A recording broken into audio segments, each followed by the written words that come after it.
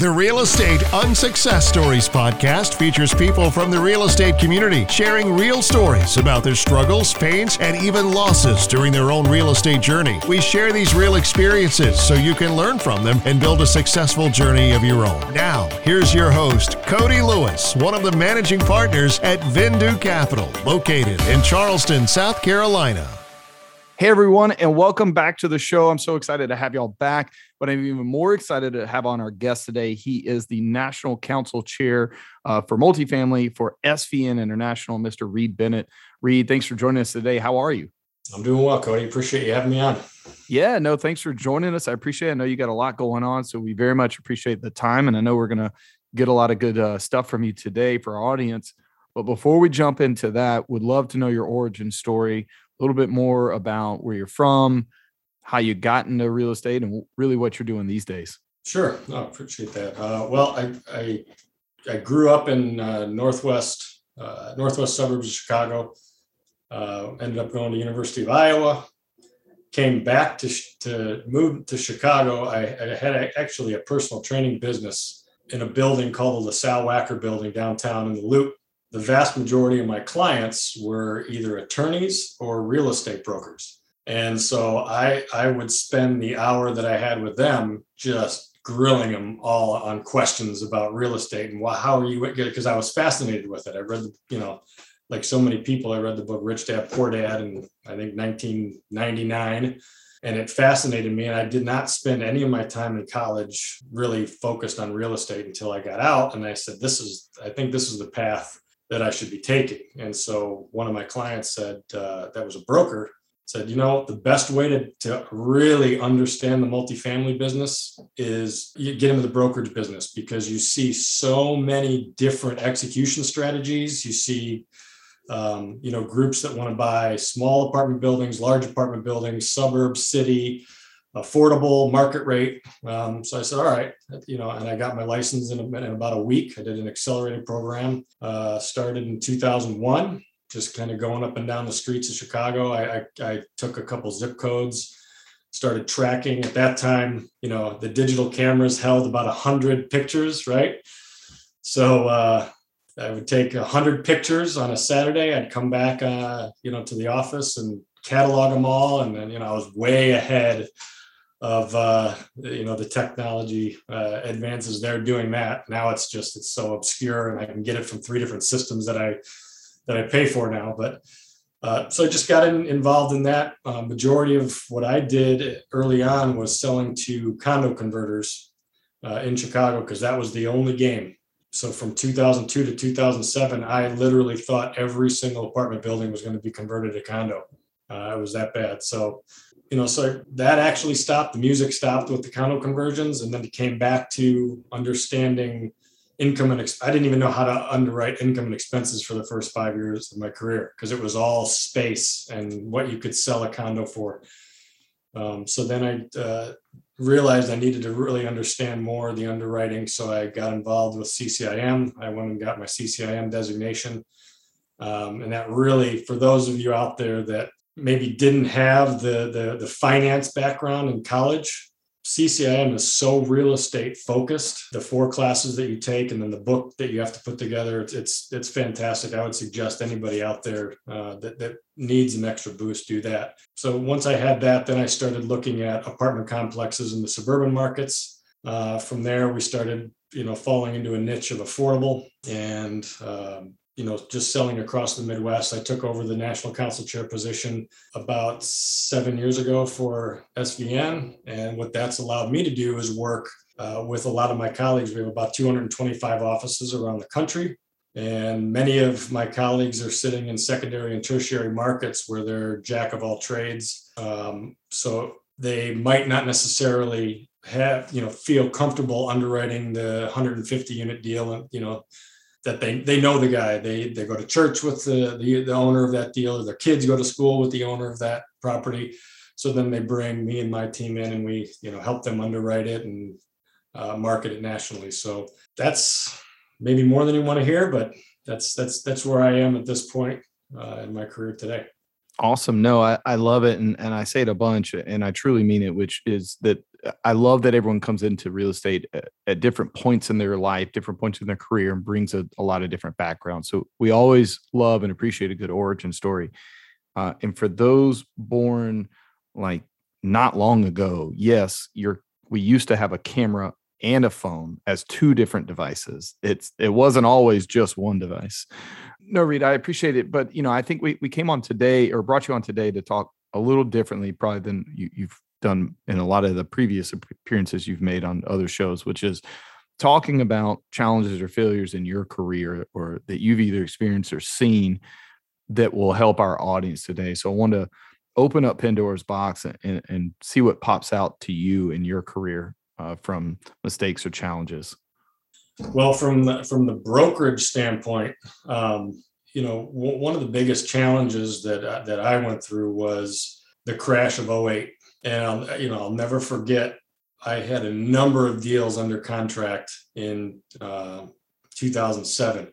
And when we were coming on board with SBN, there was the first time I'd gone to a national conference. It was in January out in Huntington Beach, California.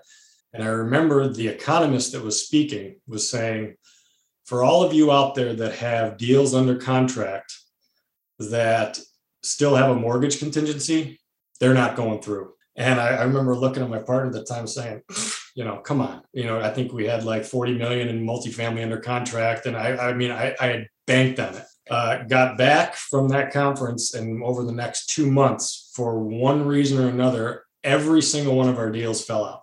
And so what that taught me was, in this business, it's there's a cycle of trying to find the deal, putting it together, closing the transaction. And sometimes you kind of sit back and rest on your laurels, and you think you have a good pipeline, and maybe you kind of slow down and take your foot off the gas. Anybody that's doing this, whether you're in the brokerage business or if you're investing in real estate, the fact that we get shut down and said no to 95% of the time, it's very difficult to understand that. If you're a buyer trying to reach out to a bunch of owners or trying to submit offers, 90% of the time you're going to fail in that deal. And the one thing in this business to keep going is you have to understand that 10% is enough, to create the income and the wealth that you want in this business. Yeah, I think to your point, Reed, it really is a numbers game. And before real estate, my career was in B2B sales. So a lot of the formal training that I got was, this is a failure game. Like you're going to fail significantly more than you will ever win. But the wins are, to your point, are good enough that you can make a living, and especially in real estate, a lot of times create some really good wealth for yourself and your family, and generationally, oftentimes, that the benefit is worth going through the process. But to your point, you got to have, as we used to call it in B2B sales, you got to have the funnel, right? Deals fall out of your funnel at any stage, or can fall out of your funnel at any stage for any reason. So you got to keep the deal flow coming. Folks that are maybe brokers and buyers on listening here at home, we see probably right now a little bit differently than we saw in '08, whereas '08, it was hard to get money and financing, where it's now it's a little bit easier to get money and financing, but it's hard to get deals. From your seat on the broker side, what are some things that you're seeing that are working for those, whether you're a broker looking to find a deal to sell, or if you're a buyer looking to find a deal that pencils out? What are some of the things that you're seeing that are working these days for those that are listening? Great question. First of all, being in the business for 20 years, I think no matter what the market is, you can always find a deal, and you might always be able to find the deal of a lifetime each year. And it just depends on how you go about finding it. If you're getting involved in bidding wars where there are 45 offers on a property and people are bidding down to a 2.75 cap, you don't have a high success. But if you have enough irons in the fire, and if you're known, especially in the brokerage business, what I've learned is, they have to know you before you're calling them. And, a good way to do that is to have some kind of a presence, like you do on LinkedIn, and various other forms, that's whether it's social media, whether it's just, letter campaigns, whether it's, putting articles and but the thing that I've understood over the last couple of years really is you need to add value. You need to add value to your client base. You need to add value to the owners that you're trying to get the listing for, the buyers that or the owners of the buildings you want to buy. You have to give them some kind of value in order to really have a relationship and be successful in this business. Yeah, I think to your point, the relationship is key, and that's what it ultimately comes down to is, marketing and all that helps, and that gets your name out there, but it really comes down to the relationship that you establish between the two parties, right? Whether you're a broker and you're a seller, or you're a buyer and the broker, you have to have that trusted relationship and know what's going on for that really to work, because without that trust there, everything can fall apart very quickly. So listen, I always like to ask, if we ever have a broker on, I'm remiss if I don't ask, from the buyer side. I think a lot of times we look at and say, well, when we're building that relationship, how much communication is too much communication? So with the idea that we want to bring value, and it's hard to bring value by constantly communicating, but we want to stay top of mind. In your opinion, I know everyone's maybe a little bit different, but in your opinion, what is the right amount of communication or staying in touch with a broker to make sure that we are staying top of mind in case that deal of a lifetime does come up, so that we're on that short list of people they're sending the offer to? Yeah, that's a great question. And more and more, especially in this market, I think buyers have to understand that brokers hold the key to a lot of relationships, and it's what we do all day long. We're talking, you can't, as a buyer, you can't talk to as many owners as we're talking to each day. And I would say, you need to make the most relationships you can with brokers in the specific markets that you're working, because they all have the information that you don't. They have the systems that you don't. But I would suggest for owners of multifamily opportunities to create their own database, just like us brokers create. And that would be to track the brokers, and not only the deals and the owners of those deals, but to track the brokers and to consistently, be updating them, whether it's on your mailing list saying, hey, here's the new deal that we just put under contract, or here's the new deal that we just purchased. It reminds them, oh yeah, that's exactly what I sell, and I've sell those exact kind of deals. And I would say, you should be reaching out with the top 5 brokers in the areas you're looking once a month minimum. Maybe the ones that are in secondary or tertiary markets that you're not really looking, but you would consider, once a quarter. But just to let them know, hey, here's what we're doing. This is what we're looking for. Here's our updated acquisition criteria, because that often changes, and brokers don't know that if you haven't talked to them in a year.